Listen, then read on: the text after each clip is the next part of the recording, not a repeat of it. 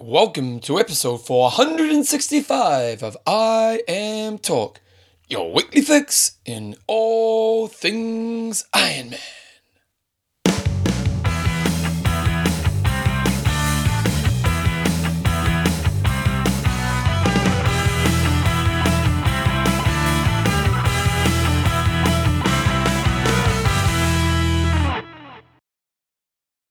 Righto, team, welcome along to episode 465 of I Am Talk with Coach John Newsom and Bevan James Oz. How you going, mate? I'm awesome, Bevan. Well, you're awesome. You're still wearing that triathlon top, man. you really live in that top. So you remember I was wearing the same top last week and Bevan was poking fun at me then? Well, because seriously, It does get a how long ago do you think you got it? It would be 7 years ago. Oh, yeah. At least, because that was quite early on in the piece. And we had several. I had a The blue one was one. nice, yeah. I had a grey one, and this is the black one. Oh, do you still have the blue and the grey? No. Oh, they're used by dates. They've been retired. Even the No, t-shirts? I tell a lie. My blue one is now my gardening sweatshirt. The t-shirts were really nice as well. They were, The great. problem with the t-shirts were they shrunk a little bit over time. The cotton shrunk. Yeah. And when you got big guns But like yeah, mine. then the guns come out. Well, What's wrong with that? I was like the Hulk. I just ripped them apart when I tensed. Yeah. I'm Talk is proudly brought to you by Athlinks.com. social networking for endurance athletes. And extreme endurance. Your lactic buffer and the patrons. We have some fantastic patrons. Daniel, Great Expectations Dickinson. Nice, that's a good one. Paul, Madman Mitchell. Yep. Martin, the Silver Surfer Sylvester. Yep. Neil, the Ninja Stafford. And Tim, Beastie Bezant. Those were classic ones. The thing that inspired me to suggest the nicknames was there was another podcast I used to listen to, which was a movie podcast years ago. I don't listen to it anymore. And they used to do nicknames, but theirs were crap. Theirs were just random nicknames. I just say it'd be like John, the sit on a chair, Newsom. It was just crap. We deliver, John. So a number of people use their nicknames Yeah. on Facebook and stuff. Yeah, I know, Ninja, admittedly, we have had a couple bad ones, but I'd say percentage one or wise, two. that's right. What was John? Who was John Newsom? That was Thomas Peoples, wasn't it? Yeah, was it Thomas Peoples? Thomas John Newsom Peoples? Yeah, something like that. Yeah. Yeah. So, there you go. Okay, guys, in this week's show, John and I actually, the reason John's wearing the same clothes as he always does is that we're actually I always do. it's the undies that worry me, is that we're actually recording back to back. So John's in Hawaii right now. And then I'm actually heading off to Bali next week. So we're kind of trying to preload some shows. And so this week's show is a little bit different to normal. We've got some news, and I imagine there might have been some other news which we won't be talking about because we've pre-recorded this. And then we've got two interviews. We have. So we have Hal Tao Davies, a fantastic man that went 2:30 flat, more or less, in the London Marathon, of ex-triathlete. He'll be back with us at some stage soon, as you're going to hear about in terms of on the triathlon front. But really just the objective there was to get a bit of insight into how did he get that fast at being a runner. He was a great triathlete. He's been sub-9 and a really good athlete, but 2:30 is getting towards the fast end of running, and especially when you don't come from a running background. So some really good stuff to get your teeth into. And he's not a spring chicken. No. He's 75, so Yeah. it blows my mind away. Good times, rock and roll. Okay, so we're going to get those interviews in later on, but first of all, Jumbo, we have got a little bit of news. Ironman Brazil's coming up. It's the Latin American Championship. And I'm pretty sure, as always, feel free to pop us through an email if we get things right, because research is not always our strong point, but it is the Latin American Championship, and I'm pretty sure this is the first time it has been the Latin American Championship. So that means $150,000 prize money, as we've seen in both Sydney and also recently in Texas. 4,000 points. What that basically means, you win the race. You do get a guaranteed qualification slot if you win the race, but also if you place really high at this event, you more or less guarantee your ticket to get to Kona. You might have to go and do one other Ironman, but you probably don't have to have a stellar day at the office, or you can probably bump it up with some good 70.3 results, but it's going to get you in the right neck of the woods in terms of qualifying. And I love the idea of these championship races. I think they're fantastic. It means we get to see more head-to-head racing with strong athletes. And it also means that, if you want to go to Kona, the path is a little bit clearer. It's not so much of a gamble in terms of going and doing 5 different Ironmans. You go to the big races and you perform, then you stand a pretty good chance of getting there. So last year, we had at the race Igor Amarillo, who took it out in 8:07 from Santiago Ascendo, and Marcel Zamora in third. Good old Dirty Harry there was last year in fourth place, and Peter Verbrusik in fifth. You make one mistake. Yeah. you make one mistake. Oh, Dirty Harry. Dirty Harry. And so those were the guys that took it out last year.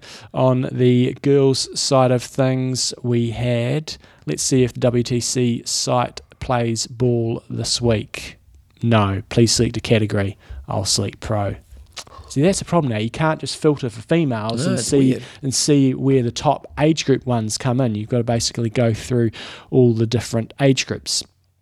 So on the female side of things, last year we had Sarah Gross take it out in first place, 8:56. Good to see sub 9 there. Sophie Goose from Belgium was second in 9 hours and 27, and Irene Monticelli was third in 9:02. Man, some pretty close racing there last year. 8:56 for first, down to 9:07 for fifth, so good to see. Okay, so then if we look at the pro race field for this year, some pretty good names here, but then it's one of those ones where you go, are they all going to turn up? Because Joyce's name's there, and she raced Ironman Texas last week, or a couple of weeks ago, so do we really expect her to turn up and race here?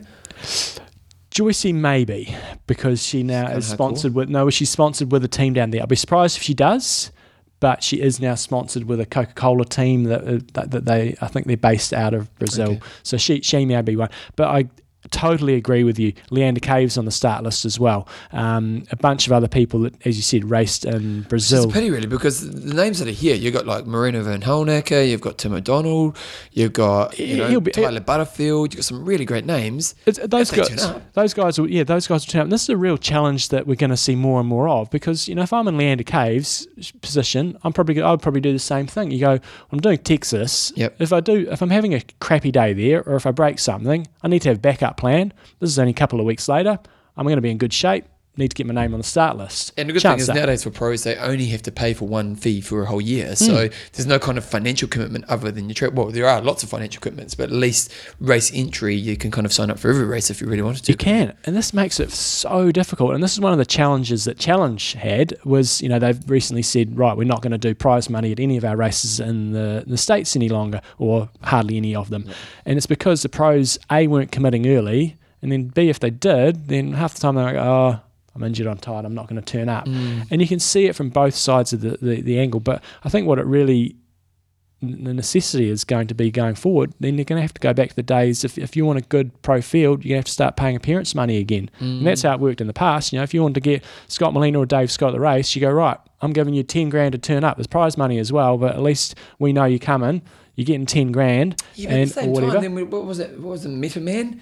Where they put on massive prize money. Admittedly, the timing of the year was probably a bit late, and they struggled to get pros. They did, like Cam turned up, but other than that, they weren't really getting for the prize money they were putting on.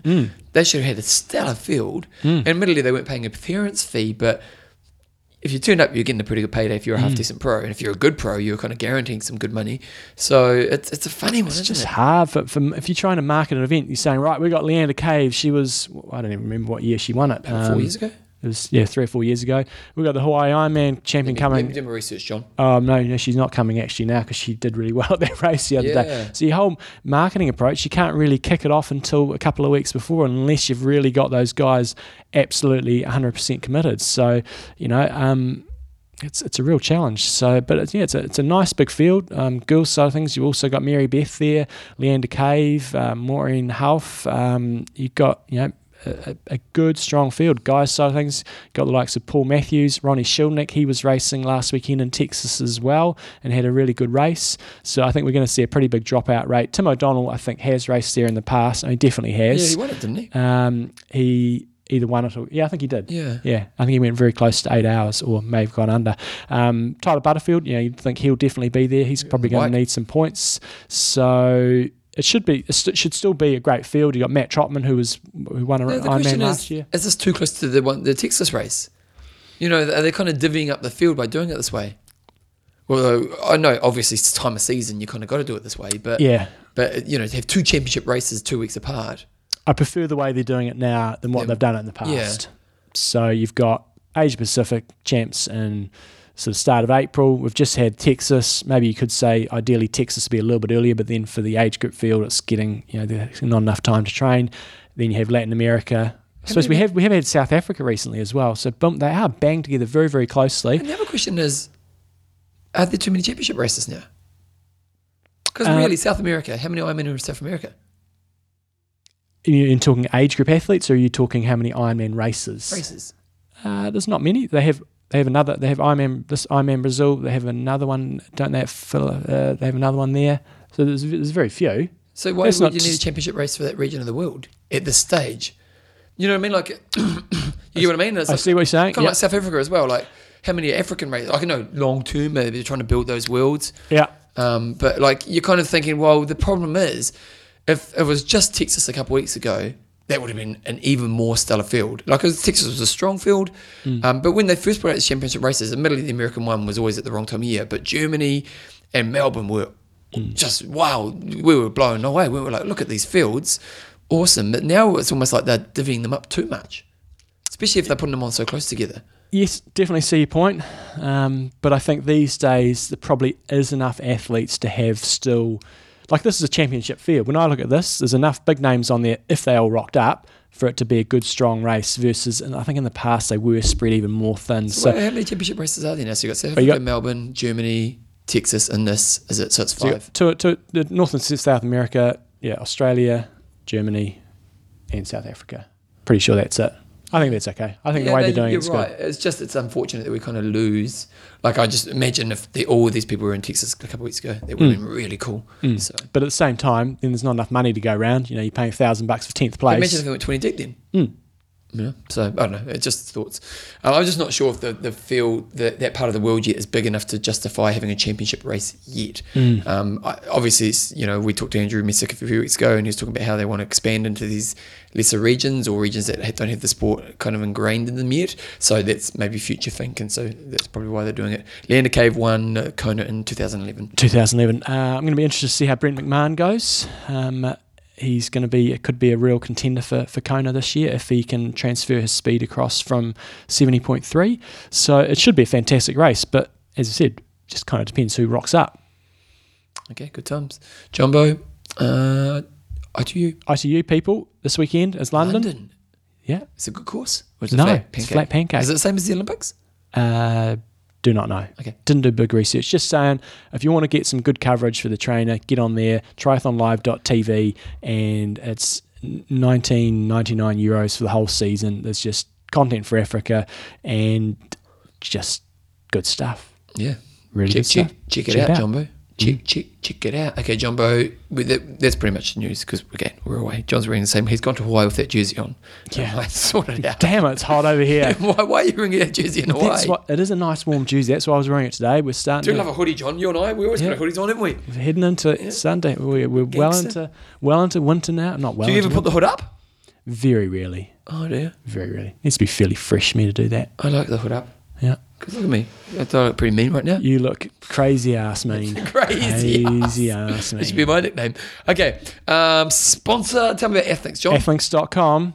Cool thing with this, put all your upcoming events in there. And it gives you a little bit of a hurry up. You can see exactly how far you've got to go until your events.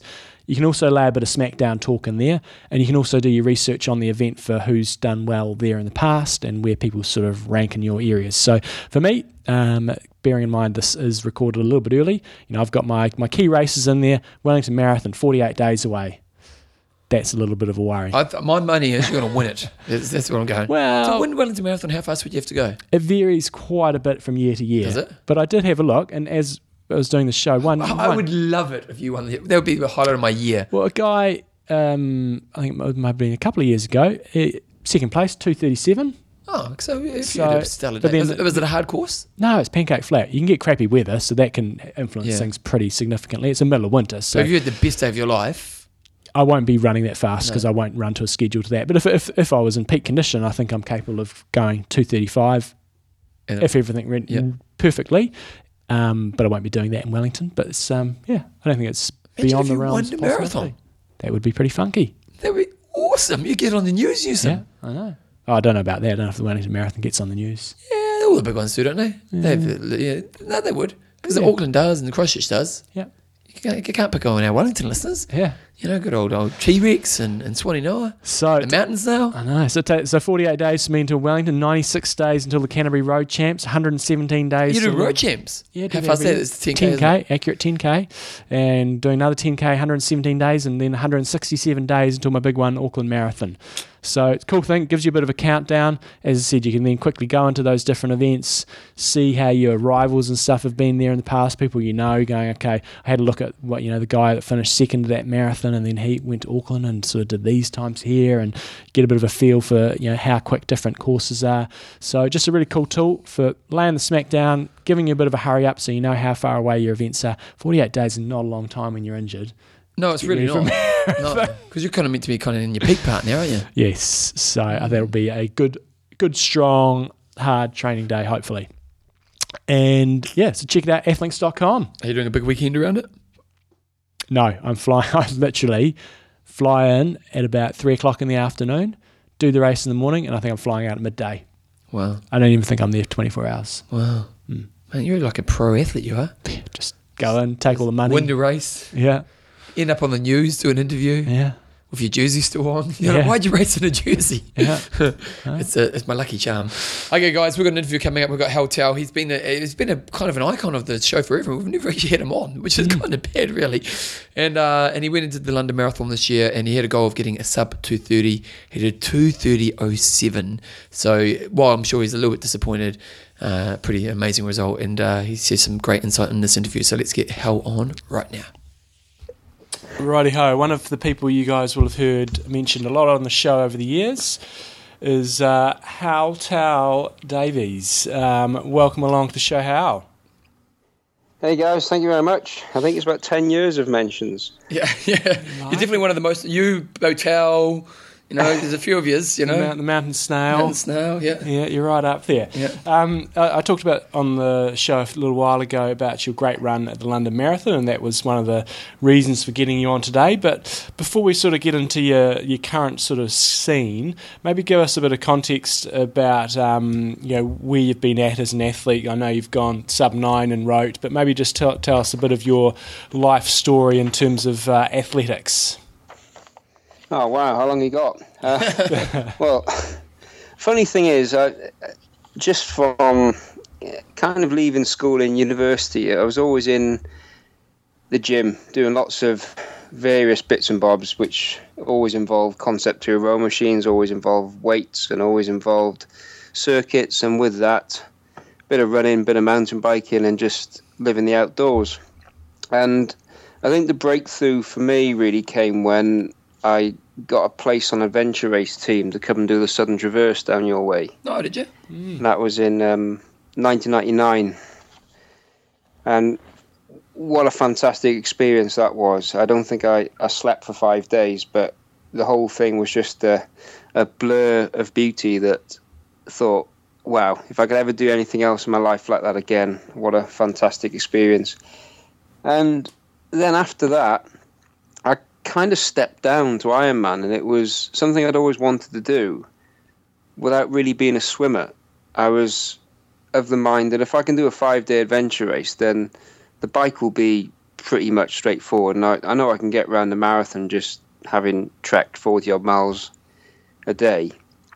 And it wasn't a question of pace, it was just get through it, tick the box, and as long as I could get through the swim, I'd be okay, and I'd finish an Ironman. But of course, it doesn't work like that. You do one, and then you think, well, where can I improve? And the first one I did was the Almere race in Holland. Yeah. And I think it was year 2000, and having done all my race prep on a holiday in the Caribbean, swimming in a wetsuit with turtles and tropical fish, then jumping into a diesel stinking misty dike in Holland, and that's great when I had my first ever race by the sound of it. Yeah, well, I had my first ever proper panic attack about being around other swimmers and getting kicked and punched and not having a clear sight of where I was going. And it's one of those courses where you can drive the swim course, because you just drive up and for a mile and a bit, turn around and come back, and you've seen the course. Yeah. But that was just such a daunting experience of getting through the swim. Within about 30 metres, I was holding on to a lifeboat, saying, no, I can't do this. And got my mind in place, and then thought, well, at least I can do a breaststroke. So I'll just keep swimming, do about another 400 metres breaststroke. And then it just clicked, and I thought, well, every race from now on, that's going to happen. I'm going to go through some tough time, but then go through the rest of the swim and settle into rhythm, and found I actually quite enjoyed it. And the bike was pretty straightforward. It was 112 miles, which wasn't really anything I hadn't done before. And the run, yes, there was cramp. Yes, it was a slow pace and a tough time, but it was not really anything difficult compared to what I'd stepped down from, where you actually hallucinated and questioned your sanity.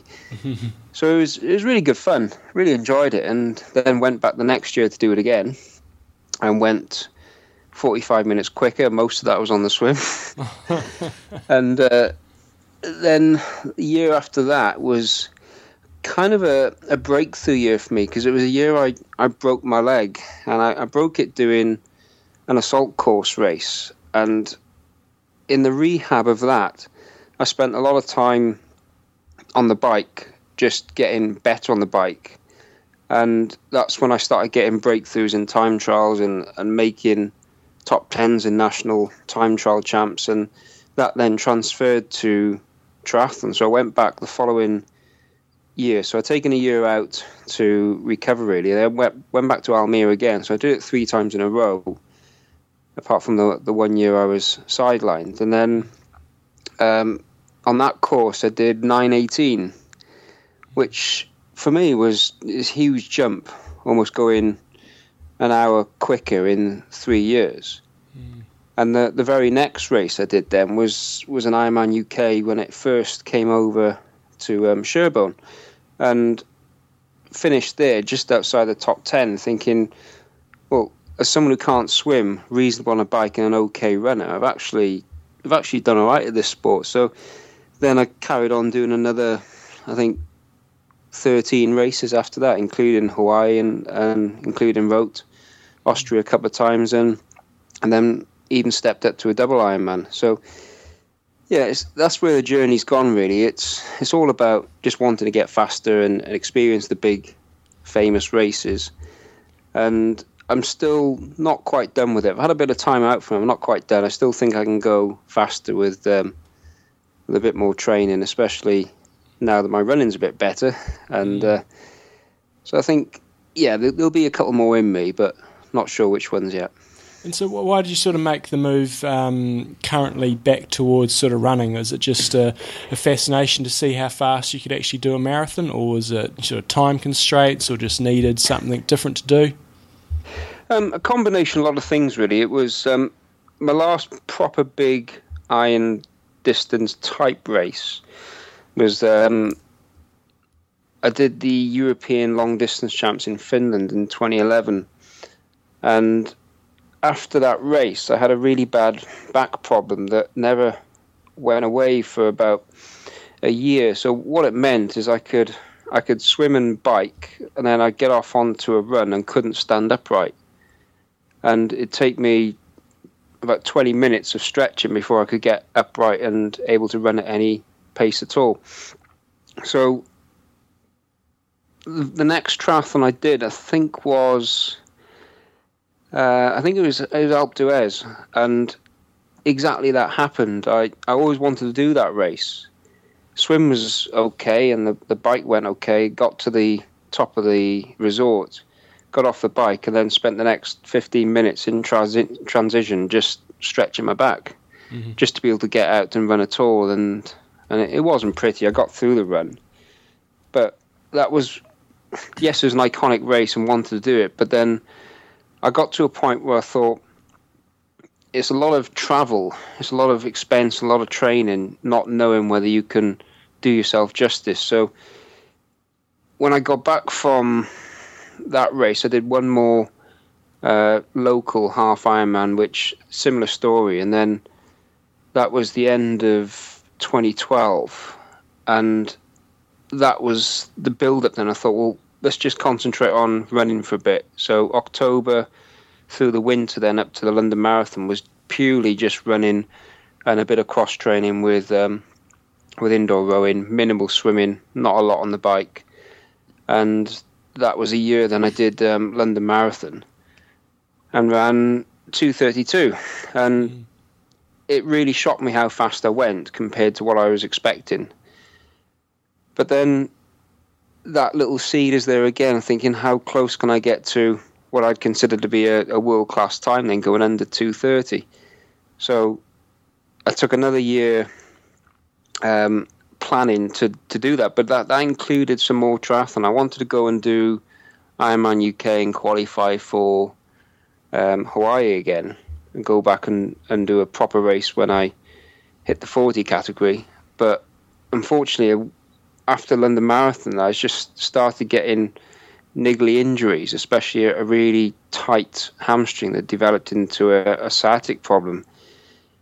So it was a similar story. Once I'd got the back problem sorted, getting back into triathlon, the swimming was okay, cycling was okay, but then get on the run, and I just couldn't run at any speed. I just tightened up in the hamstring. So I did a couple of races, but then just knocked on the head and thought, well, let's have one more go at London. And then 2014 was next London Marathon, which was then, let's do this one, get this one out of the way, and then go back to triathlon. Unfortunately, being in the best shape of my life, then I pulled out at about the 10-mile mark with a locked-up hamstring, the one I had trouble with, and then questioned whether I wanted to continue in the sport at all. It's just totally irrational decision where you're sitting on a tube station thinking, my God, is this what really life is about, of bombing out of a race and thinking it really matters? So you take it on the chin and think, well, yeah, what is important is changing a lot of the processes to get to a successful place. And that was a big turning point for me, really, just questioning why I was doing things. And it came back to, it's personal growth and fun. And if you're not getting that, then don't do it. And it wasn't about times anymore. It wasn't about positions. And I just thought, well, the next race I'm going to do is purely going to be as part of a process of just getting better and having more fun with what I'm doing. And then I gave another year of training for marathon, and this one pretty much injury-free, and I think I got close to what I think I'm capable of. So what changed in your planning for that race? So you obviously, 2:32 is pretty fast anyway, so you are looking for like seconds now. Did anything actually change, or was it more just the consistency of not being injured, or why did you feel you had the race that you had this time?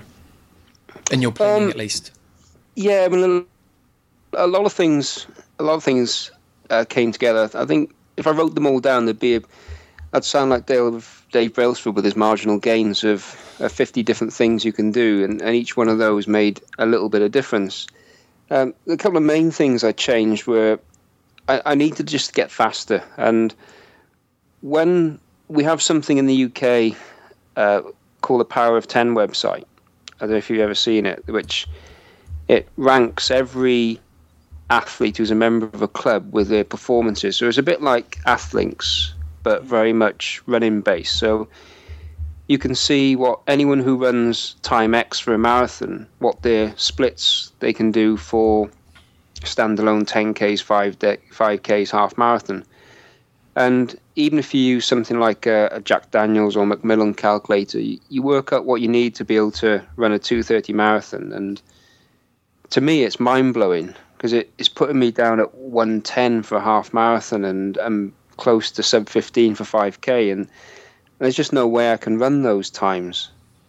But what seemed to be my strength was that my half marathon pace is very much marathon pace, and it doesn't really slow down that much. So the focus became, well, if I can improve the 5K, I can improve the half marathon, and how am I going to improve them? And the major thing I started tweaking was the cadence, my running cadence, because I don't think I'm the most flexible person in the world, and I certainly don't do a huge amount of stretching. And the other change I made was abandoning a watch for training in terms of not getting hung up about times and distances. It was about, I know how hard I'm going to run. I'm just going to go out and run at what for me felt like marathon pace.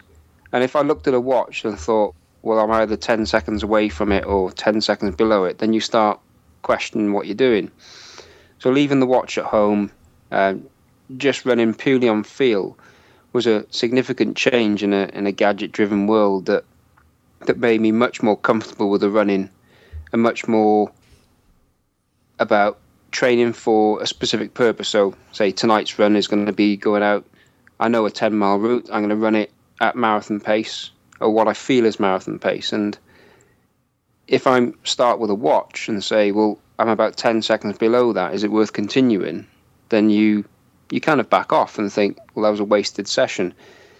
So mainly the three things I think I really changed were the running cadence, the lack of sort of engagement with the running pace, really. So just knowing what it was like on feel. And the third thing then was about racing regularly as I could. So things like the park runs we have over here, 10Ks, half marathons. And that's where I was really finding out what my pace would be aiming towards for marathon. So I always felt like a half marathon time trial was the best indicator for me rather than anything I do in training.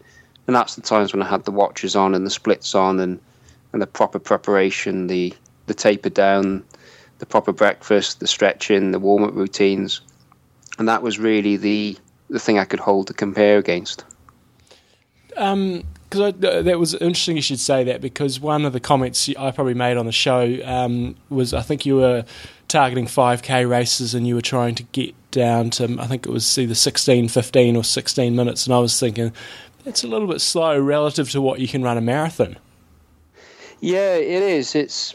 I broke 16 for the first time in the build-up to this one, but yeah, I know what you're saying, but I just don't feel that I can run any faster than that. But what I always felt like when I'm doing a 5K time trial is, can I negative split it? So can I go faster in the second half? And then could I actually do another lap at that speed? And that's when I was really judging how far I'd come and what my progress was. And you go back to the calculators, as I mentioned earlier, that to run 2:30, you've got to be looking at 15:10, 15:15 for 5K. But if I trained for that, I'd spend more time sideline, because that would involve track work and lots of hill reps and hard pounding on the road. But I just don't think I can really cope with that training if you're trying to build mileage as well. And I do love a quote that I read years and years ago and kind of lived by it, really, that if you chase two rabbits at once, both will escape. So it's a nominal target of breaking 16 minutes, but it wasn't the obsession. It wasn't the only thing I was training at. The main thing is it was a stepping stone to a marathon time, not as an end result itself. Just around your cadence, so was that purely just a conscious effort? You go, right, I need to stay on top of my cadence, or did you actually go out and do particular drill work? So what was sort of how did you go about changing your cadence? Well, I was fortunate enough earlier last year to have an analysis done. So this was during the winter. There's a system called the V-Move. It's worth trying to Google it, really, to see what it shows. But it takes Garmin running dynamics to another level, so it gives you much more independent leg work and leg readings. And I had a test done with it, and the test involved running at different cadences, different speeds, and it measures your ground impact force on each leg. And the normal running cadence I had was around about 180, which is always considered as one of the optimums for distance running. But it showed up I had a huge difference between my left and right leg. And that's either a throwback from the injury I had with my back or from breaking my leg many years ago. But it then explained when I worked with a physio on that's why I was getting so many problems with my left leg, because it was heavily loading. So when we went through the different cadences, at 190 it evened down to about a 4% different, and then at 200 it was dead level. So it was one of the things I adopted quite early on, to think, well, if I can run at 7-minute mile pace and my cadence is 180, how would it act differently if I run at a cadence of 200, or get as close to that as I can? And it felt very weird to start off with, because what I started doing was just using a Garmin purely on cadence, not worried about pace or time, but doing about a minute or 100 steps on 200, and it just felt really strange compared to racing 5K at that. Sorry? I bet it did. It feels strange. Yeah. But then when you download race data, I was racing at that over 5K, racing at 195 to 200, but then training at 180. And so one of the big changes then was to incorporate that into all my running. So starting off at trying it for a minute, then for 2 minutes, and then for longer runs. And I ended up being able to run for a good 3 hours at 190, 195. And the difference was that it just worked a bit like cycling cadence, as you had much less fatigue, you recovered faster, and the stride length is short, and it perhaps looked a bit strange, but then it became so much easier to increase the speed just by opening up the stride length a bit, rather than consciously trying to increase your leg turnover, which sometimes feels a bit harder. So that was something that I experimented with then in racing, and the first half marathon I did, which incorporated a much higher running cadence, I was 2 minutes quicker than the previous year. And I know that that's not the only thing, but there's a lot of mileage and training the way into that. But then I was able to go out and run a normal training session the next day. So it really did make a difference, and it's something I would say was a huge factor in the difference this year.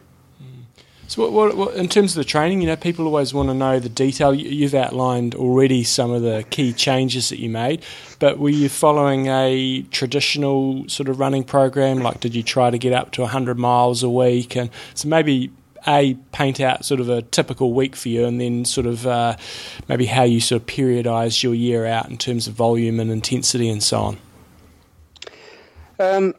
If we consider the main race, the marathon, was at the end of April. If we go back to December, in December I like to start that with get into January with loads of mileage but injury free, if that makes sense. So you've got the base then to start your 16-week build-up. And what I've done for the last couple of years in December is combine an Advent challenge that I used to do with the row machine but now do with running.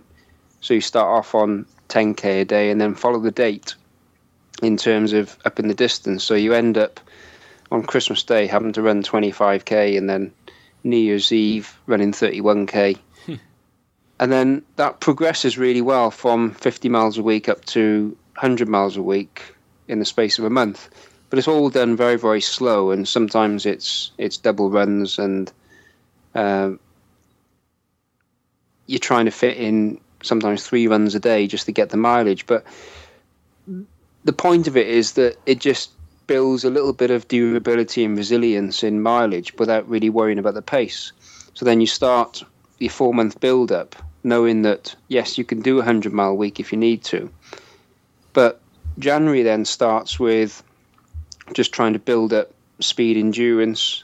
February was then about building mileage. So what I was doing was alternating between high mileage months and much more speed months. So perhaps about 90 miles a week in the high mileage months, and then 50 miles a week in the faster months. And that's where I'd concentrate on the racing side as well. So a typical week would be a Monday evening. So I do work in a 7-day cycle. I know it's it's very traditional, but it does follow with being in full-time employment. But so the Monday evening run was always a relatively steady 10 to 12 miles, just as a recovery run from whatever I'd done Sunday. Tuesday night then was interval work, which would be another sort of 10 miles. So my interval work wasn't a case of going somewhere doing lots of reps. It would be running as a warm-up, about 10 minutes, and then do 1 minute at a certain pace, 1 minute a little bit slower, then build that up over the week so it becomes 3, 4, 5 minutes with 1 minute recovery run. And all of that then based on that feel of what it feels like to be running at marathon pace. Wednesday night, then I'd fit in a long run of about 13 to 15 miles. Thursday would be just a relatively short tempo run, so just under marathon pace, but only for about 7 or 8 miles. Friday would be my rest day, then a 5k race on the Saturday morning, which was always either experiment to try pacing or a fly and die run or a negative split run or just whatever I wanted it to be, because there's no entry fee, just turn up and run, just do what you like with it. And then Saturday would always be a double run day, so I'd find another 10, 15 miles in the afternoon, and then the Sunday would be the long, steady, slow run, unless I was racing again. So that's where you get your 90 miles from. I'm never obsessing about doing 100. If it was 95, so what? If it was 85, then I'm not going to go out and just tick a box to get a nice round figure. So, in terms of the lead into the race, did you feel like you were on target? Were your times indicating that yep, I'm good to go sub 2:30? Yeah, I mean the first London Marathon I did, I went through halfway in 1:15, pretty much flat. Bang on 1:15, and then tried to have a go at running the next 5k a bit quicker, just to see if I could negative split the second half. I didn't. The famous 20-mile mark starts coming back to bite, and I ended up running a 1:17 second half. So bearing that in mind, I wanted this year to be able to run comfortably a 1:12 half marathon, and then during the race, during the marathon, go through in mid 1:13, 1:14, just to know that I could probably run another 1:15 afterwards to get under 2:30. So I leave my racing as sort of time trials until a month before. So I managed to do 2 good fast half marathons in March, but then the 2 weeks before the marathon was the only time I ever try and get up to marathon pace in training for any sustained period, and that's with a watch and with a schedule, so trying to hit consistent kilometers one after another. And the reason for that really is because it was just a confidence boost that I didn't want earlier in the year to know how far I had to go, but what I did do in the couple of weeks before was to just realize how easy it was to hold that pace for about 10 miles. Even up to 15, 20, it felt relatively comfortable. But then, on race day, you just know it's going to be harder, and you kind of leave that central governor battle until race day. You don't want to go through it in training too often. Yeah. And I'm intrigued to know, actually, when you're in the race, I had a quick look at the results. 2:30 doesn't really necessarily mean you're up the top of the field, or maybe talk us through what it's like at those bigger races. I haven't run one, Bevan hasn't, in terms of where you're placed, because you don't start with the professionals, I'd understand. So maybe just talk us through the race and how that went. Yeah, London Marathon's a bit of a unique race really, because you've got 3 starts. You've got a celebrity start, and I think the women go from there a bit earlier as well. Then you have the championship start, which is everyone who enters on the time below 2:45.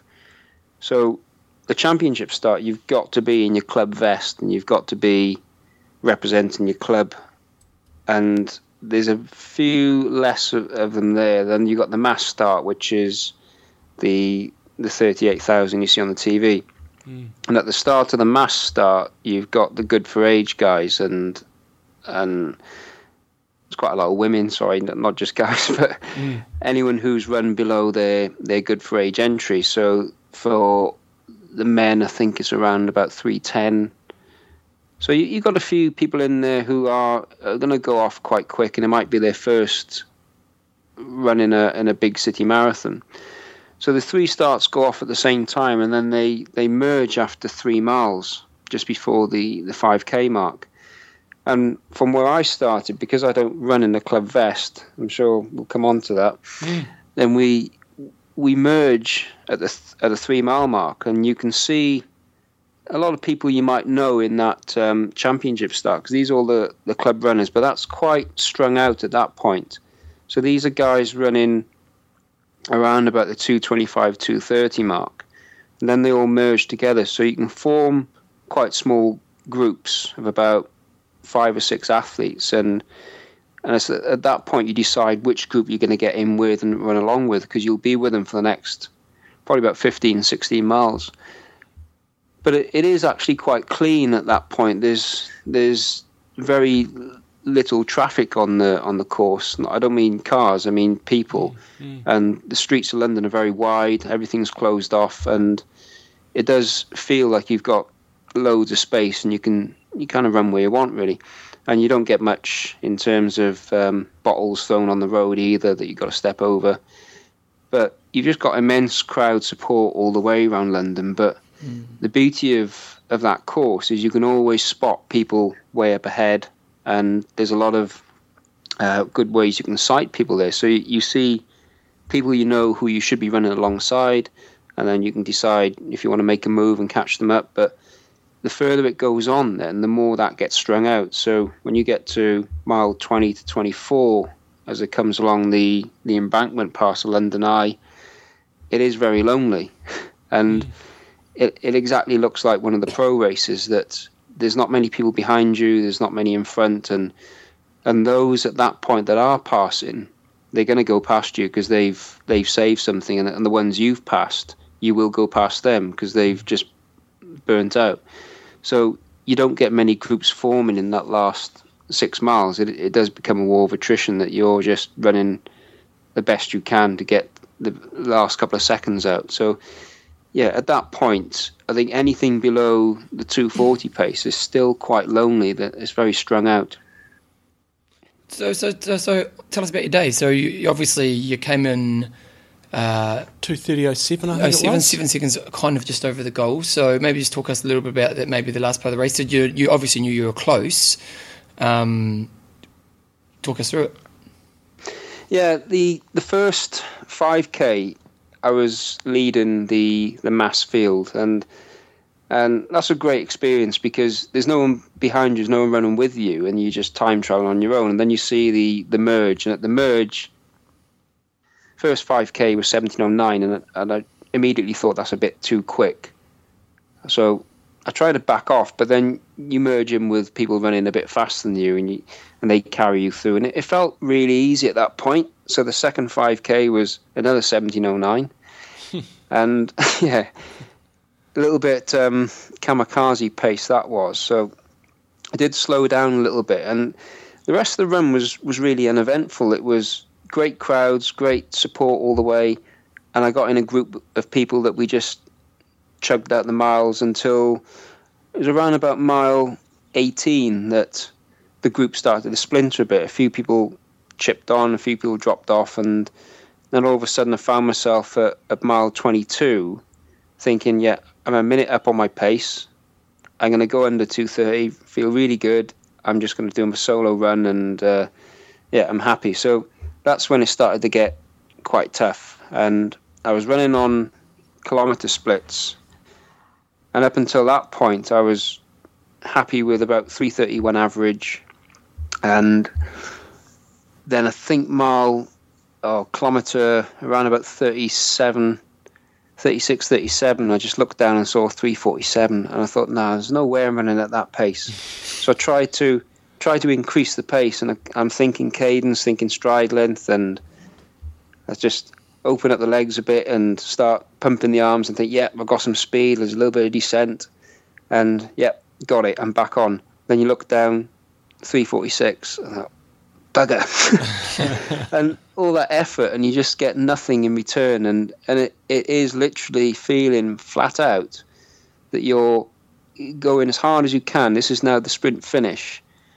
and then you got another split, 3:44. I think this is not happening, and slowly, second by second, you just think, no, that's slipping away. And then you get to mile 24. I think, I've just got to do this in 12 minutes, 2 6-minute miles, and I've done it. And then it's there, but you forget about it, the point 2. And that's when it starts. It started to sink in. I thought, no, 2 6-minute miles, I've got it. And I managed to get down into about I think I did a 3:38. I thought, no, I'm on it. This is great. The crowd will lift me. I'll have sprint finish. I've got it. And then you get to 800 meters to go, and I just watched the clock. And I needed then, I think the clock was on, I can't remember exactly what it was, but I needed to run a sub 3 minute 800 to finish under 3 hours. I say, I can do that. I can do that on the track, no worries. I always do that in racing. It's just a 6-minute mile. So I just started to relax a bit, thinking, I've got it. And turned the corner then, looked at the big clock on the finish. I thought, no, I haven't got it, because I just haven't calculated this right. And I just started sprinting and overtook Spider-Man and overtook a few others, and I was giving it everything, arms out, fist pumping, looking like Usain Bolt, but no. I just knew there was nothing there. Even with that sprint finish, I think I went to about a 5:55 mile and missed it by 7 seconds. So what was the feeling when you crossed the line? Like, were you, I didn't make it, or were you, I had a really good run? What did you think? No, it was a little bit of, I haven't done it, but I know I can. And it almost felt a relief that I didn't, in a way, because it meant the chase is still on, and it's going to keep motivating to go further and faster. And I did everything I possibly could to get into that position with about 4 miles to go to be able to break 2:30. But I think it's just another thing I need to do is race a bit smarter, and perhaps my first half was too fast, and that's the next stage for me, is just to look at all my times I've run this year, and every decent PB I've set has been with a negative split run, but I didn't manage it in a marathon. But crossing the line, it was, look, I've got a 3-minute PB from the previous run. I came what I wanted to do, which was finish the race in a pretty good time. And it was a little bit of an eye-opener when you speak to a guy, I don't know if you've come across Steve Way. He's a 40-year-old runner that started running, I think, about 34, 35, being 16 stone and living a life of beer and fags, and took up running, doing 140 miles a week, and went to the Commonwealth Games last year as the first British athlete. I think he ran 2:15 or 2:16 at the Commonwealth Games. But he got his first pro start this year, and unfortunately had an injury, but he still ran around the course. I think he did 2:36. But it's one of those things. I chat to him afterwards, and I said, well, that limit is only what you've put it on. That 2:30, 8 seconds here or there is arbitrary. That's not going to define how well you ran. And it's true that I didn't wake up Monday morning any less of an athlete or any better or any worse just because I ran 8 seconds too slow. And it exactly means what I said. It means that I'm going to be able to run again, knowing that I'm still not done with it. I will do another marathon. I've got another 2 for this year that I'll try and combine getting back to cycling and swimming.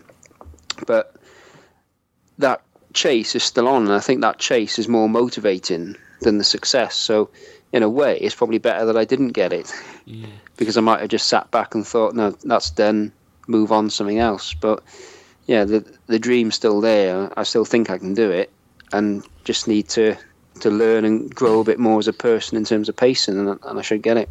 So you mentioned you didn't start with the sort of the club fast dudes because you don't wear a club shirt. Do you still wear the stupid Hawaiian shirt? Or the lovely Hawaiian shirt, I should say. Yeah, that's better. Yeah, You've not seen the photos. He does wear the Hawaiian shirt.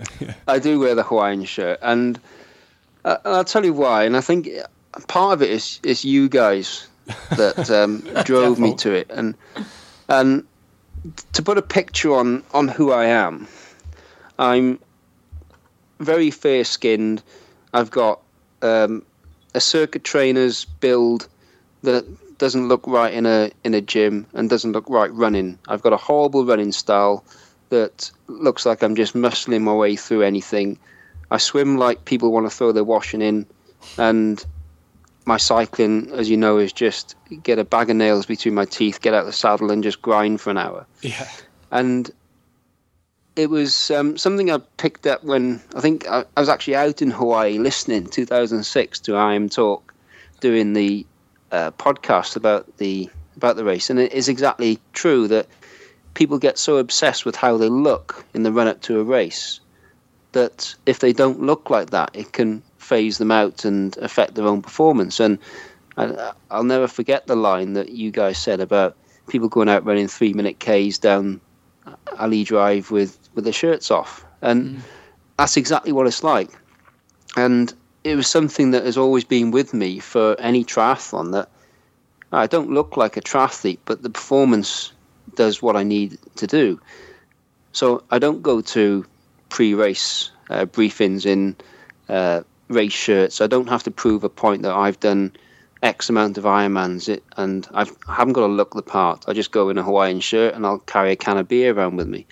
And it makes me just lose the seriousness of what it is, that I don't get hung up about this is who I run for, this is why I run. It actually just makes me smile. It makes me laugh that I've got a Hawaiian shirt on and people are thinking, who the hell is this guy in a Hawaiian shirt? Is he serious? And the answer is no. And I'm not taking it that serious to them, but to me, one of the things it does in a big city marathon is it gets attention, and it gets positive attention, and it gets a laugh. And for every bit of fun you get on something like that, it lessens the pain a bit. And whenever anyone says, oh yeah, love the shirt, nice shirt, or who's that, whatever in a shirt, it makes you laugh. Yeah. And during a marathon, you need those things, and it actually makes you smile, and it makes you look up, and it stops you looking at the ground, it improves your posture. And it's something that has just stuck with me ever since. That I did a race, just a local half marathon, I think in about 2006, 2007, and I put a big wig on, glasses, Hawaiian shirt, drew on some burners. I ended up leading the race, and it was absolutely hilarious that you're running through these little villages and people expecting club runners to come past, and the first guy through is a guy in a Hawaiian shirt. And it is just comedy value that it's just stuck with me. And the other reason is that I just hate running in vests. I don't know if you guys get the same experience, but when you've got a little bit of a body shape that comes from a gym background, that vests don't really fit properly. They either chafe under the arm, and when you've got a really poor running style like mine, it chafes just above the chest and on the elbow, and I just find them uncomfortable to run in. Yeah. Oh, so, good. And I've also got to ask about Hao Tao. Did we come up with that, or is that something that you had and we just tagged on the back of? I think it's a bit of both. I think when anyone say can't your name, that was the pronounce, problem. Yeah, I think it's just stuck with me since. I think it started because we couldn't say it, and then you said it's towel like towel. I said, you just pronounce it like towel. Yeah, but that's stuck there, and it stayed as my Twitter handle, and it's just easier that way. Well, you've given us some bloody good things to think about. Maybe you should be a coach. If people want to follow you, what is the best way for them to do that? Because I know you do a fair amount of writing and stuff on Facebook, but what's generally the best way for people to follow you? Yeah, my website's a bit out of date, but I only use it for my blog these days, and that will be recreated in due course. But yeah, Twitter at Howell Towel, and then that links on there to the training blog, which is training.howelldavis.me. So yeah, nice. That's probably the best way. And I mentioned, I think it was on last week's show or the week before, you're fairly innovative in terms of you had a picture on there with extreme endurance on the background sort of superimposed on top of a barrier at a race that you did. Yeah. So I know you use extreme endurance and you've had some fantastic results with that, but any plugs for any of the other guys that you're working with? Yeah, I mean, it's been off and on with a variety of different things over the years, but extreme endurance is one of those things I've always stuck with, and that's not any. It's difficult to say. It's not a sponsor's plug because I've had to pay for it at times, and when I've not been racing, it's something that if you believe in it and you use it, then I keep going back to it, and I use it for build up to big races. But yeah, it's certainly something I believe in and believe it works for me. The other thing I've done this year, I've started using nuts a lot more in training. I know that's well documented. I've gone away from using any gels or energy drinks at all, and that's been quite an interesting experiment. And you can read through the stuff on the blog there, but the use of sort of whole foods really instead of traditional energy foods has been quite a revelation for me, and lots of benefits from it. But I joined up with a team this year, Team Whole Earth, who make peanut butter in this country, and we're doing a race as a team in June, a man v horse race. It's 22 miles over mainly Welsh mountain terrain, and the women's race last year was won by Chrissie Wellington. Oh, nice. So it does attract the best athletes in the world. Yeah. So that's in June. So yeah, I'm feeding myself mainly on lots of peanut butter as the main fuel. It doesn't come in gel form yet, but yeah, spoon in a jar at the moment. Nice work. Hey, well, look, honestly, it's been it's great to talk to you. I've only met you in person that once when I was in pretty woeful shape, and you spanked my butt up what was that called? I remember the photo. Semnoz. Yep. Semnoz. Yeah, it was a Semnoz, famous Tour de France climb. Now I'm back out there in 3 weeks. Oh, good stuff. And you've given, I think, everybody some good food to thought. Not food to thought. Things to think about with food for thought. Food for thought. Yeah. With their running. So appreciate your time, Hal. And congratulations. Even though you didn't quite get under that sub, it's still bloody amazing effort, mate. God. No, yeah. it's still a bit too shabby, Bev. Still too shabby. I'd take it. I'd take it any day. I tell you. Awesome. Love it. Love your work, mate. Thanks for coming on the show. Absolute pleasure, guys. Keep it up. Jumbo, your thoughts? It's good stuff, Hal. Loving it. I thought probably the most interesting area for me was, he's clearly doing a fair amount of running, but nothing crazy. But I think, as a lot of others will find interesting, that's just that left, right, and balance that he talked about in terms of the cadence.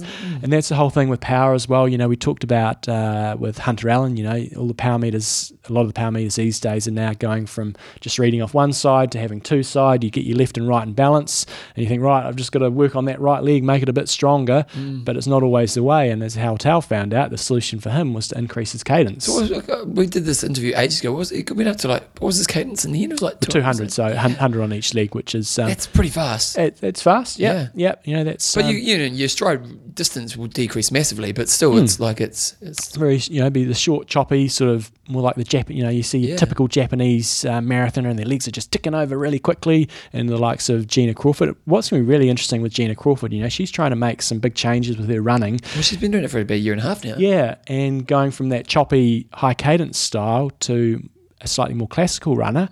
Be interesting to see how that transforms, because the feedback I get from a lot of athletes, and also I've worked with a guy in Christchurch called Nat Anglam. He's sort of suggesting for a lot of people this high cadence running, moving away from your classical sort of technique, puts a lot less load through your joints. Because you've got a good placement, it's not so bad. It's interesting. We for our runners, we really encourage high cadence because we're getting new runners, and so and the impact, their body's just not used to impact, and so we really encourage the high cadence. And the people we can get to do it, and we do a lot of kind of audio work, so we give them stuff to listen to. The people we get to do it, the injury rate decreases massively, Like it's really fascinating to see. And one girl in particular, she's a very tall girl, so she's taller than I am. So she's over 6 foot, and she's this long kind of levered kind of girl and a long lanky runner, and she was always getting injured, and we've got her up to a high cadence, and she's running beautifully now, and injuries dropping down massively.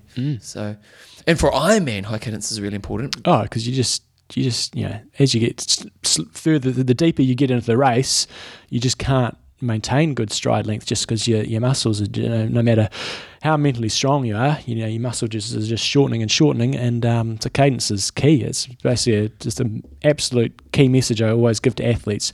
Whatever happens, the final third of that run, a big focus is on your cadence. You need to be holding your form, but also your cadence is critical. Do you think you could pull off a sub 2:30? No, but like if you could commit the time and energy? No. You don't think it's possible? In my younger days, yes, but not now.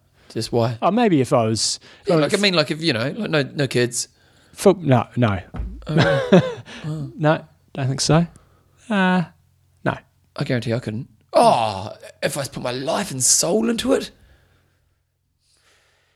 I can't answer that question. I'd be able to get in the region, in that region, but... Like if that's just the most amazing day and everything. But it would require a couple of years of work and, doing all the other stuff as well, yoga and core and flexibility work and strength and conditioning and all that stuff that sort of gets put to the side a little bit. It's to get that fast, like people don't.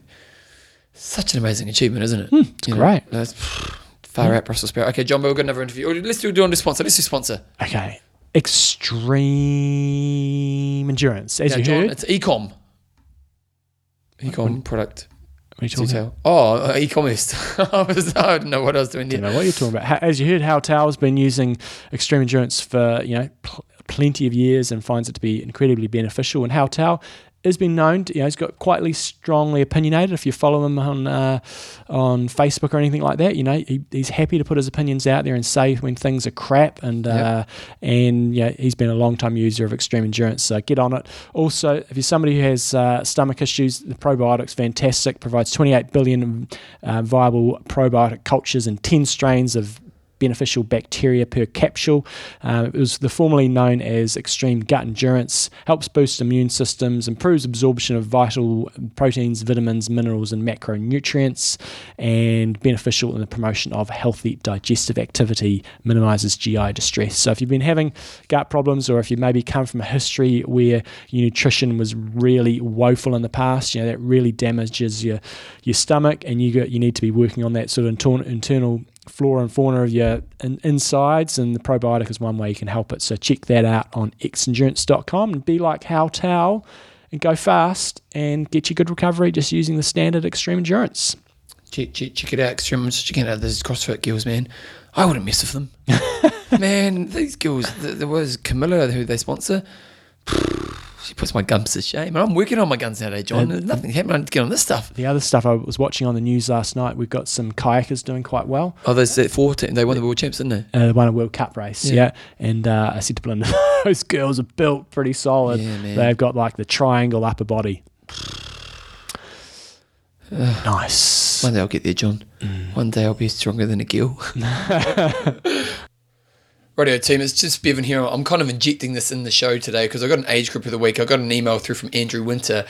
We got an email a while ago for age group of the week, and he emailed me. He said, "Can you please put it in this week?" Because I'm not quite sure why, but I said yes, and so I've said I'm going to do it. So first of all, he sent us through an email a while ago saying, "I would like to nominate Tim Besant, aka the Beast, for age group of the week." Tim is an avid endurance junkie and has completed numerous races, including several Ironman events in competitive times.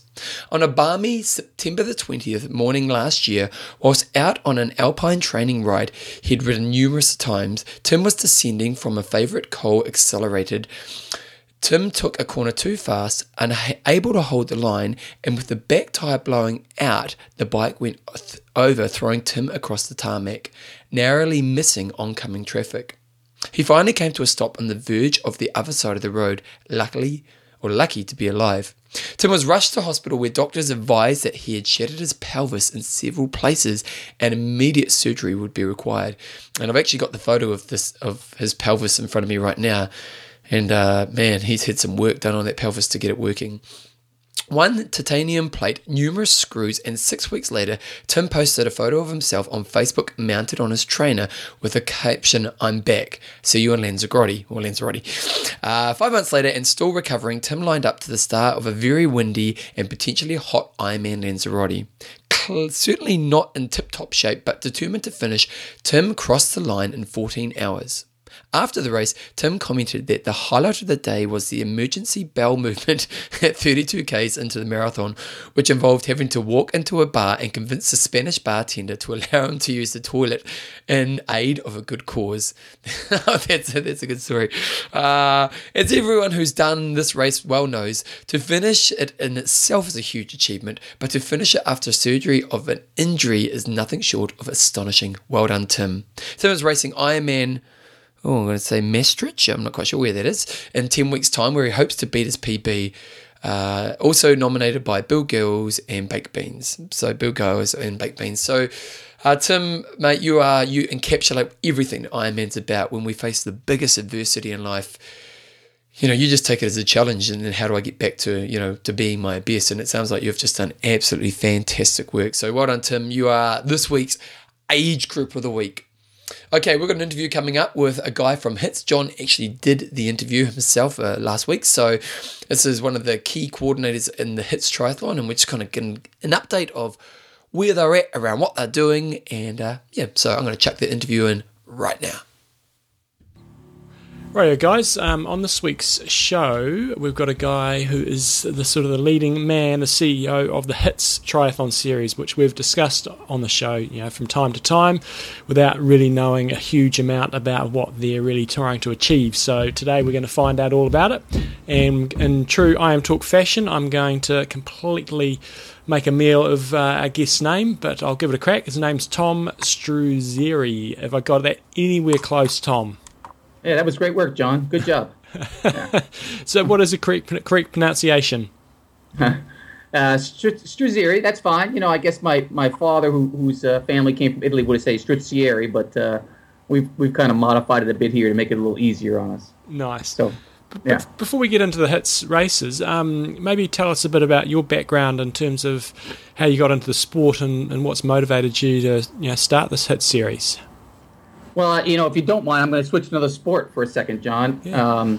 HITS is an acronym for a company that we have called Horse Shows in the Sun. So it was my passion for horses that brought me into that business, and we run horse shows around the entire United States. We run some of the biggest horse shows in the world with the four biggest prize money classes that are held in the United States. And so my passion for that and my riding and things like that got me into running those events. And I was quite enamored with horses and followed my passion and created a pretty successful business. So as I got a little bit older, I stopped riding a bit and concentrated just on managing events. And then to stay fit, began to do a little more swim, bike, run, and start to get involved in triathlons pretty late in life at 50. Mm-hmm. And started to look at that as another passion of mine and said, well, heck, it worked out pretty well with my last one. Let's see if we can't give it a go in the triathlon business using some of our same philosophies that worked so well with the horses. And you've done I know you've done at least one full Ironman. Where did you do that, and how did that go?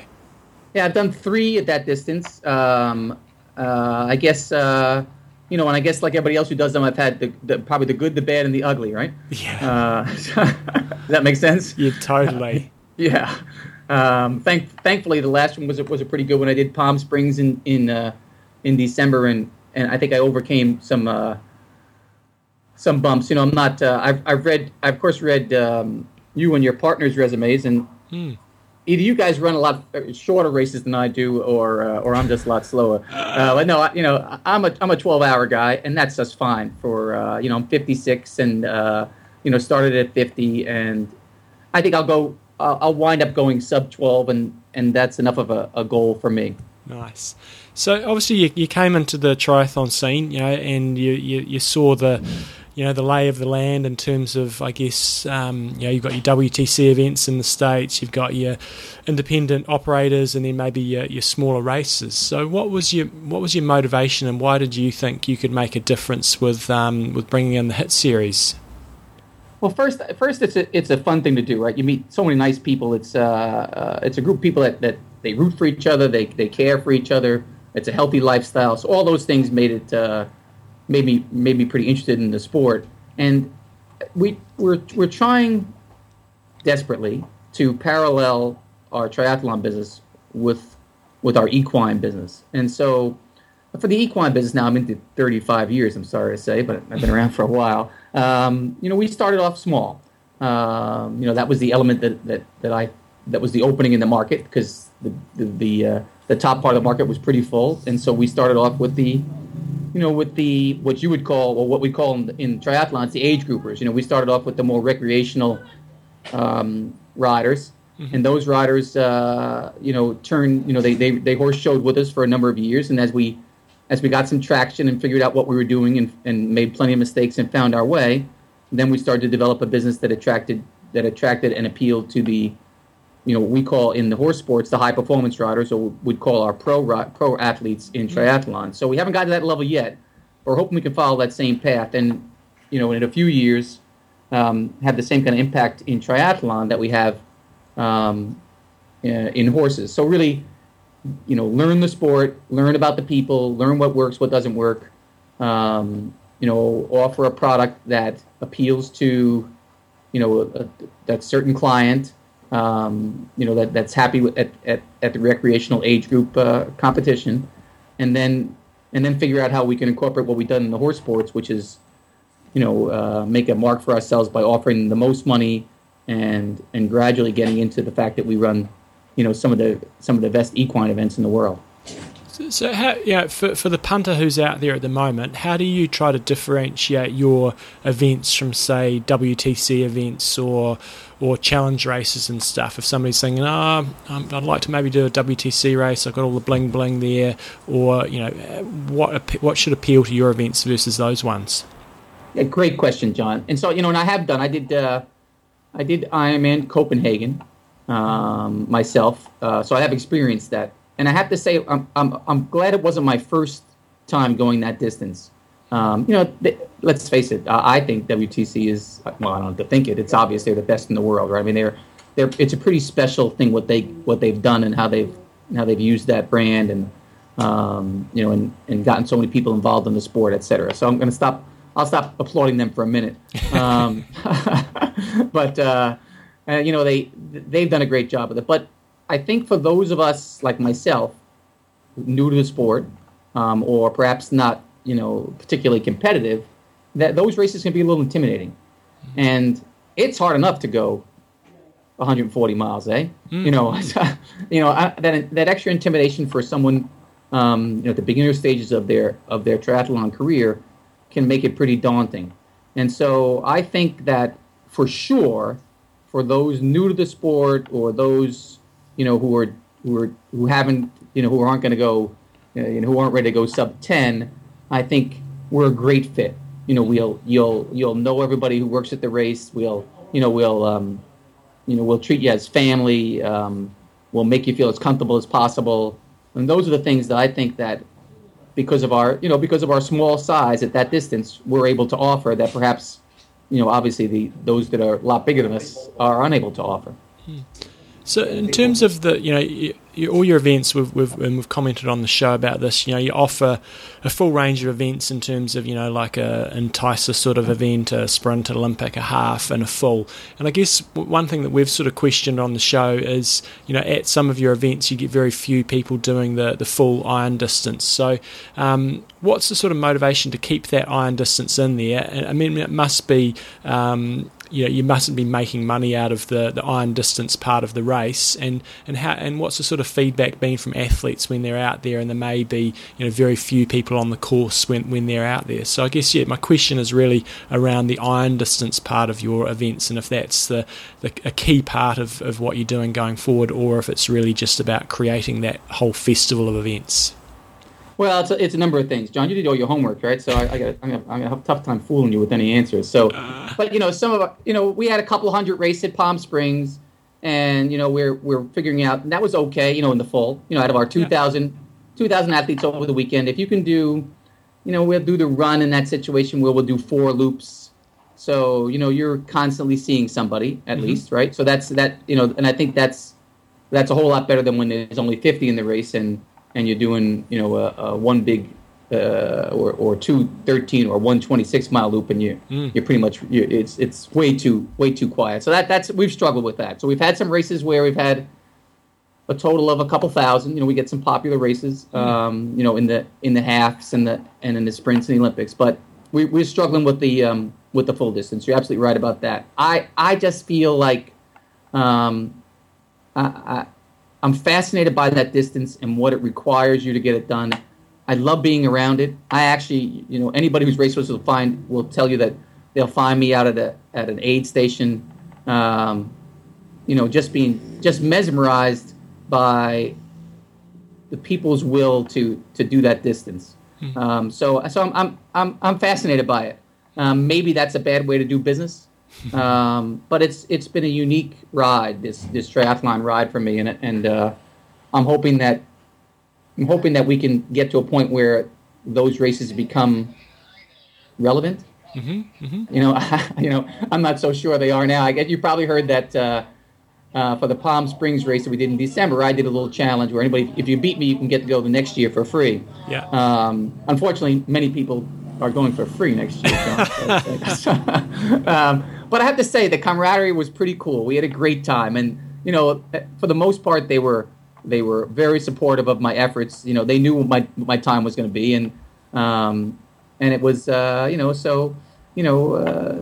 or 70 of the racers beat me, and they got their free entry, and we've got a couple hundred entered so far for that race. Maybe we'll wind up with 300, and maybe that'll make it even a little more relevant than it was this year. And I guess if we don't get some traction with the long distance soon, I guess we'll have to relook at our strategy. Yeah. Well, for me personally, I've done races, an iron distance race where there's only been a couple of hundred people out there, and I personally find it equally as, if not more enjoyable than when I'm having to deal with 2,000 people on the course. So I think that's something that people need to get into their head, is just because you don't have thousands of people around you, it's you get a real true test of what you're doing, and as long as it's a nice fancy good looking course, then I love that stuff. It does I enjoy it a lot more than having to deal with drafting on the Queen K, I can tell you that for nothing. Right. So in terms of your long-term plans and stuff, I guess, are you tracking where you want to be, and in terms of a sustainable business, are the numbers you're getting at this stage, basically where you need to be? Well, it's not a business that I think that that the numbers are working exactly where I wanted it to be. But that's no different than I got a lot of businesses, John, and I'm a bit of I'm a gamer. I try lots of things, so I'm not ready to fold it up yet. We're going to do it for a few more years. I got some changes coming on. We're bringing in some new people with some new ideas that hopefully can get us over the hump. We'll be announcing that in the next month or so, and hopefully we'll get some traction out of that. And if we get to the point, what's good about those who are listening who are interested in hearing about where we're going to go, if I can get over the hump and get a couple of 300 racers pretty regularly at that longer distance, they're going to see they're going to see us come forward with some real prize money. And I guess let me give you how relevant that is. So in the horse business, we do hunters, we do jumpers. So the biggest hunter class in the world, the purse is $100,000, except for ours, which is $500,000. Nice. So the biggest jumper class in the United States prize money is $500,000, and we do 4 $1 million classes. Wow. So we're relevant in that sport, but I have to tell you, 25 years ago, John, we could have the same. If of course you're much too young, but if you were a little older, and you were a horseman instead of an athlete the way you are, we'd be having the same conversation about horse shows, and you'd be saying to me, "So you run these Grand Prix for horses, and when are they going to be relevant? You know, you're not getting the best riders, and you're getting so few." But we hung in there with those, learned all the things you could possibly do wrong in the horse business. We've done wrong. I still have a few more things to do wrong in the triathlon business, I'm sorry to say, but I'm getting there. Yeah.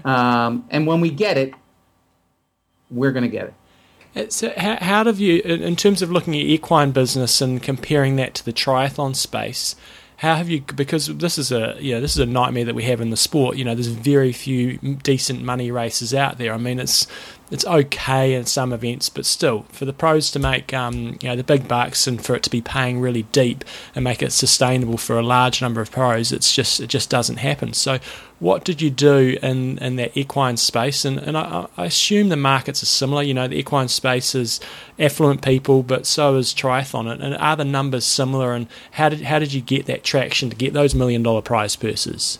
Yeah, great point. So, you know, the basis in the equine is, you know, when I was a kid, I'll back up a little bit. I wanted to ride on the Olympics, right? You know, you know, so, you know, everybody does, right? You know, if you're riding and you want to qualify for the world finals and you want to qualify for the Olympics, and, you know, but, you know, for most of us, it's a dream, you know, and in triathlon, we're selling the dream too, right? You know, my son's quite a good triathlete. You know, he dreams of being competitive at the highest level someday, and that's important for us in any sport to sell the dream. And in equine, as in what hopefully will be for triathlon for us, the all those great 99.9% of the athletes that we're selling the dream to are paying the way for the elite. And so that's worked out really well for us. We have the greatest base in equine in the world, where I'll have 12 competition rings at my horse shows, and only one ring with the elite riders in it. The other 12 riding for recreation and riding for all the other enjoyment and riding someday to be riding in the main ring are paying the way for those elite riders to ride for the big prize money. So that's number one. Number two, we've leveraged our sponsors really well. We've done a good job in marketing our sport, you know, getting it out in front of people and becoming relevant to some corporations that are prepared to write some checks to us. And so, you know, those two things together, hopefully something like that is how we'll become relevant prize money, you know, to the pro athletes. So triathlon. So the ultimate goal is to have that best of both worlds, where you have a family friendly event where there's something for everybody, but you do have aspirations of having pro races further down the track if everything goes to plan.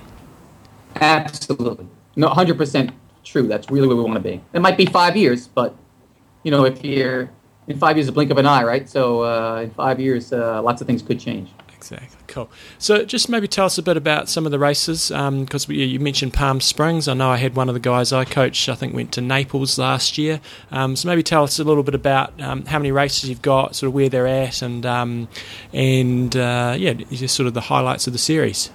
Yeah. So you know, we do the Palm Springs race, which is our final race of the year. That's in December, which is, you know, it's a pretty nice place to be in December. I guess it's. In the States, it's almost the only place to be in December. Yeah. It's worked out well. It's a place where we do horse shows, so it's a town that allows us to gives us a little more latitude perhaps than some other towns, because they know us, and we spend 3 months of the year running the biggest horse shows in the United States out there. So it's a great place for us, and it works out well. So that's one of our races that's popular. We do the Naples race.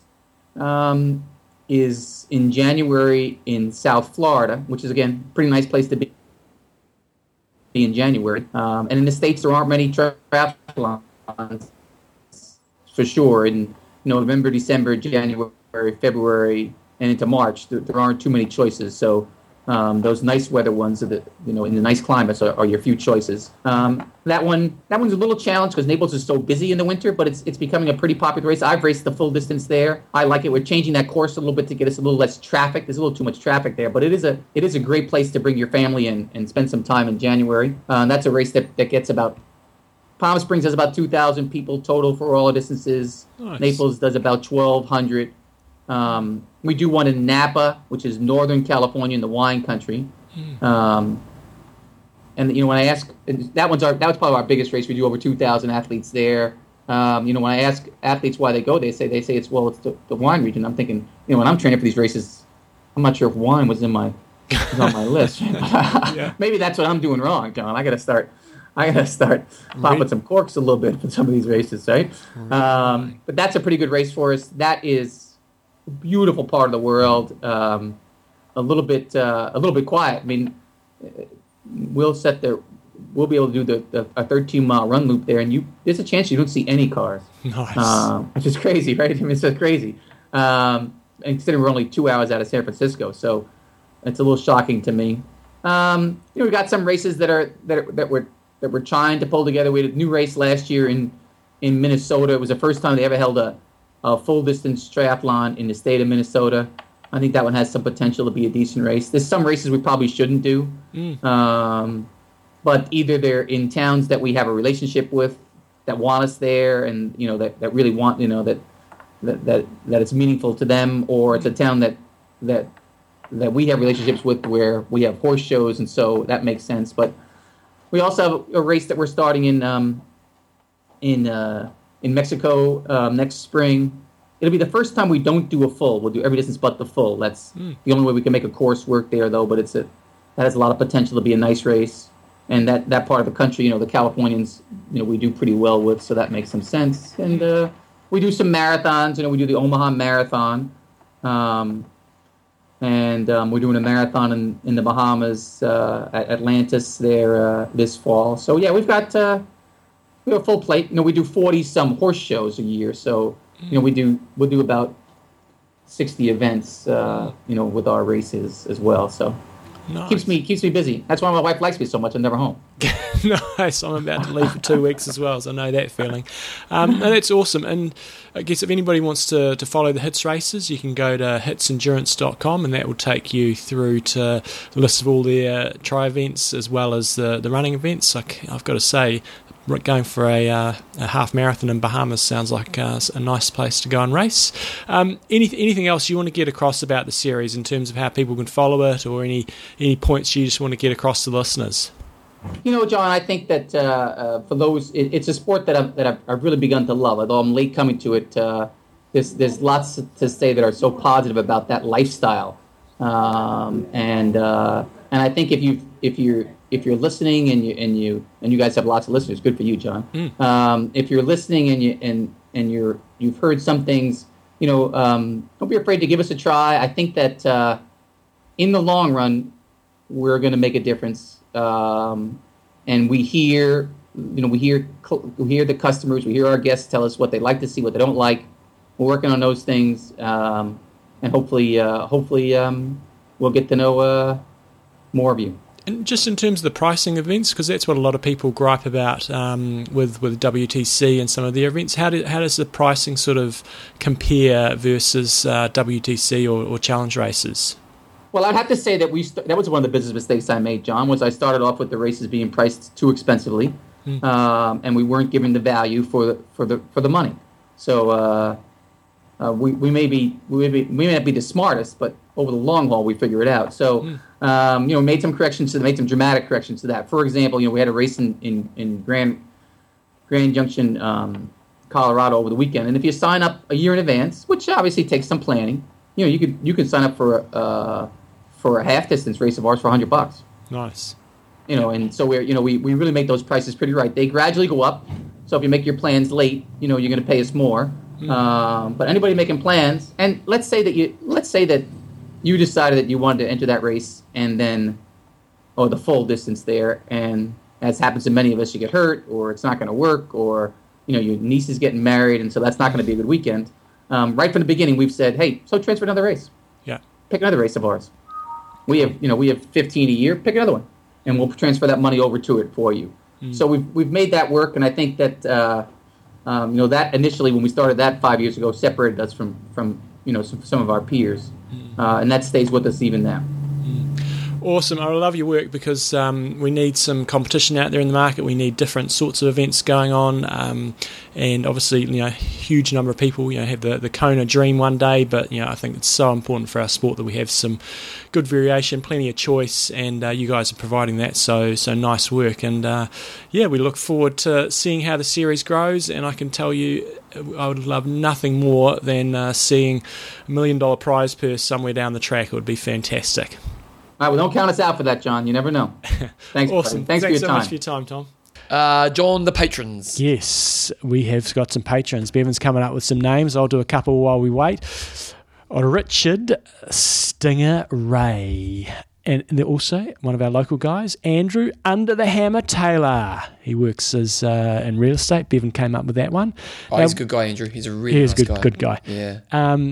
Now, Sean, the porno, are we just going to go with porno, or are we going to do something else? It's got to be porno. And is his middle name begin with P? Because I think on his... It is. Sean Patrick Barnes. It's Doctor. Get it right? Yeah. We could call him Dr. Porno. It probably sounds worse, doesn't it? Yeah. Porno's a funny one because it's such a good nickname, but it's the kind of nickname that does have its level of uncomfortability around when you're trying to introduce them to new people. Mm-hmm. And but porno is... porno, let us know. If you want a new one. Let us know if you want a new one, because porno is iconic. Come on. When we were on road years ago, someone goes, "Oh, you're porno." So he's an icon. You can't change it. Yeah. It's like, the Wise One Botel. You couldn't change his nickname now. No. So, okay. So I've got Richard. I got Matt Craft. So what do you think of when you think of Craft? Well, I think there's two things. You either got the Craft clothing range in triathlon, or you've got Craft, the food and beverage sort of peanut things. Butter. Peanut butter. You can call them peanut butter. No. Matt Nutty Craft. Nutty. Yes. Okay. And then Duncan Penfold. Now, there's not even a name in the past. I don't recall one. I love the picture that Duncan sent in. He's wearing like this... You got it? I'll bring it up for you. He's wearing his old school bike jersey, like he used to. Hold on, like an old bloody, like a Tour de France kind of. Yeah, you need to update your cycling apparel. It was old school. Okay, well, Penfold. What do you think of when you think of Penfold, John? Come on, wine. His Penfold's wine. Jeez, you and your bloody food. No, Penfold. When you're a kid, there's a big cartoon program. Danger Mouse. Oh yeah. And Penfold was the sidekick. Yeah. So I thought, well, Danger Duncan.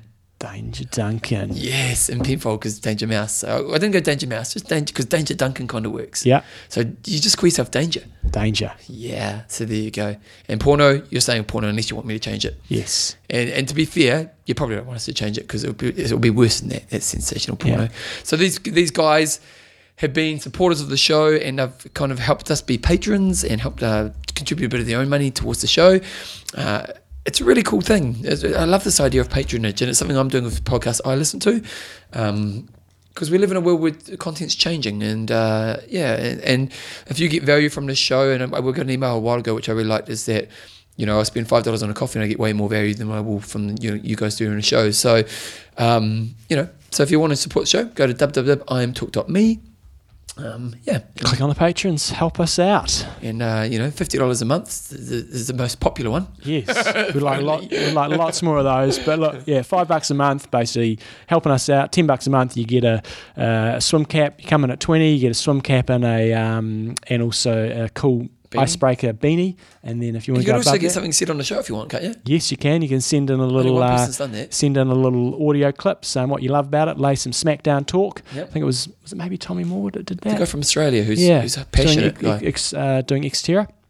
So get on it, guys. Support us. It's only a small amount, and it makes a big difference for us. It really does. It seriously does, because we actually are living on the street. Yeah, and I have been wearing the sweatshirt for 3 exactly. Come on, guys. 3 weeks. New sweatshirt. Yeah. I'm Talk is proudly brought to you by Athlinks.com. Social networking for endurance athletes and extreme endurance. You could be big like Camilla. Okay, go on, Jumbo. What's your goss?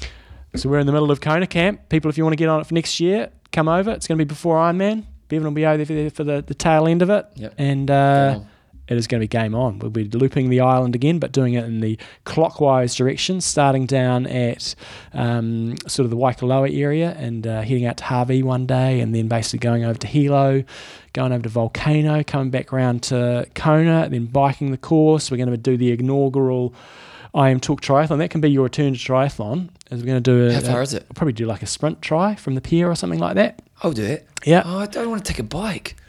You need a bike. You're not taking going the on bike's- holiday afterwards. Yeah, but taking the bike's such a mission, Oh, and I only use stop it for your like 2 whinging. hours. Well, you're going to be using it again now. So I'm not going to get a hike. I'm going to make you bike everywhere. There you go. Yeah, great. There you go. We're never doing that again. First year we were so cheap. Bloody Belinda Granger living up that damn steep hill. Steepest road in the world. Oh my goodness. We were sweating a storm up there. So camp is all Luckily it was good. Belinda, because imagine if it was someone else. We turned up and we're like dripping. Oh dear. So Kona is all good as always. Okay, Jumbo. So what other goss is there? There is no other goss. We Stop probably this. should start doing our picks a bit more. Oh, I suppose we're going to be doing the fantasy tri thing. I'll start doing my picks a bit more. We used to pick when we For about 3 weeks we did. We John were came up with woeful. this great idea. What did you call it? It was like our own picking system. yeah.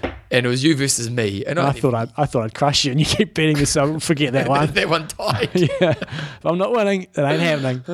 One other thing we're going to talk about is the 10-year weekend. So when's it going to happen? It's in March next year. I don't think I've got anything on the website, but I have to what's on remember the that. website when I think John it gets was back? March 18th or something like that. Tail end of March, and come to Christchurch on the Friday. We'll basically swim across the Littleton Harbour, which is kind of iconic. I've never done it before. Really looking forward to that. Then on the Saturday, we'll bike to Akaroa and back the hard way, which is going to be 180 k's with some doozy climbing. We'll have different groups. It's not going to be a hammer fest, but we'll divide into groups so you get a good ride. And then we're going to do a classic 42k run on Sunday. It's going to be beautiful running. We're going to start from my place. I've plotted it all out. We run up Rapaki Track, along the Summit Road, out to Godley Head, along this amazing sea cliffs, and back to finish at my place, 42k's. It's going to be, I've never done it before this run. It's going to be awesome. Yeah, really well. Wicked views. Yeah, like it's paradise. That is beautiful. Joe and I went and walked around there recently, and it's just beautiful. So check it out, guys. Okay, never goss. Any new songs coming out anytime soon? We would have done open mic. Mm-hmm. Yeah, open mic. Okay. Yeah, we did that. We would have done that. No, we're doing it tomorrow night. Can you do a recording and put it on the end of the show?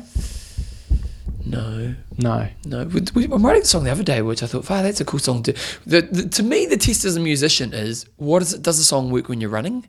Because I know you don't use music. Do you ever use music? On a trainer I would, but not running. Yeah. Never running. But when when you're trying to run fast, a good song can give you the emotional push. And the other day we were just jamming around, and I kind of came up with this riff, and then I put it on that night when I was out running. And I was like, man, it got me really charged. And I was like, that's always a good clue if the song's got something going for it. Now, is it a great song? Who knows? But that's a clue that, does it bring emotion out, John? Well, you got to play a couple of these songs at the House of Travel Triathlon Festival at the end of the year. Yep, I will. Can you put them on? They're rock songs. Well, if you think they're appropriate. You're the DJ. Yep. I am DJ, BJ. DJ. Yeah, that's good. Apparently there's been calls for the nickname Mully to come back. We had an email the other day. Bring back Mully. I can't go. I'm starting to recede. Yeah. The Mully's never coming back. Yeah. Unless I get hair transplant, the Mully's not coming back. Mully's not coming back. No, because when you start to recede, you've got to keep it short, don't you? You got to go full short all over. Yeah, well, no, like I'm not receding that much, but because I'm just starting to recede a little. I've got this funny receding bit at the front, and so when I start to go long, it just looks really weird. Triangle sort of. Yeah, so it just does my head in. So, but if I keep it short, it's not a problem. Okay. So I'm just saying, John, we're aging. Just it's tough at the top. Shoot me now, John. Shoot me now. Okay, John, but that's pretty much this week's show. Iron Russ. no. Before we finish, Legends of Triathlon should be out by now. And When am I putting it out? Then it's be in the next week, so make sure you get it out by now. Do you know what? I'll do the same time I do this one. Okay. So I've put today's show out. Legends out right now. Wetsuit auction will be up there and will be running for 10 days. Get And yourself that's for people where? UK and America. Okay, so UK and America, get a deal of the century. What was your favourite TV game show when you were a kid? Probably Sale of the Century, maybe. Steve Parr. Jude I was his Dobson. milk boy. Yeah. Yeah, I was pretty impressed with that. Steve Parr. I saw that. A lot of people may have seen this. This was pretty funny. or New Zealanders? It was no. This was another game show. It was in America. What is it? The Price is Right. Yep. They had it on a couple of comedy shows in New Zealand. Lots of people must have seen this. The Price is Right, and whatever happens on that show, they open up the doors, and I can't remember how the show works. I think you've got to try to guess how much the item's worth. Okay. It's a chick who's in a wheelchair, Yeah. and they open up the doors and go, "Today you can win a treadmill." And you're just cringing, going, "Are you serious?" And this is a proper game show, high budget. I was like, "Oh my God," it was. Have you seen this one, John? Have you seen this one here? Have you seen this? Oh, I've got to show John this one.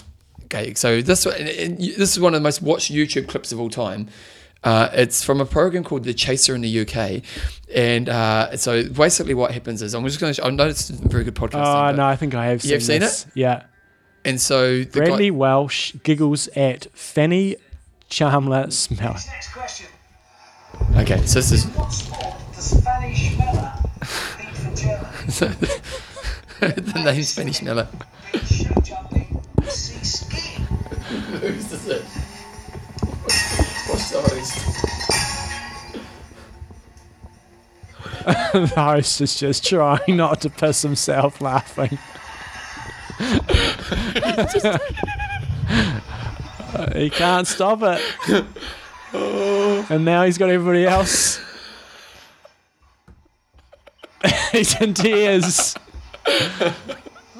He's trying to contain himself. Show jumping.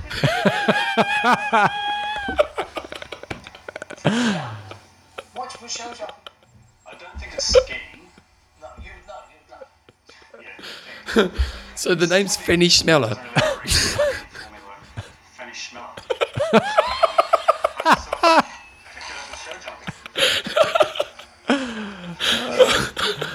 Bevan, you got to put a clip of this on. It's not great podcasting. You got to put a clip of this on the website for people to watch. It's pretty funny. Can't contain himself. I've seen it a million times, but it always makes me laugh. Oh, that'll be this week's YouTube clip. Yeah, Fanny that's good. Schmeller. Oh, it's absolutely good. Right, let's wrap it up. Iron Russ. I'm in it. Train hard. Train smart. Kia kaha. Oh, I love laughing, John. Here we go.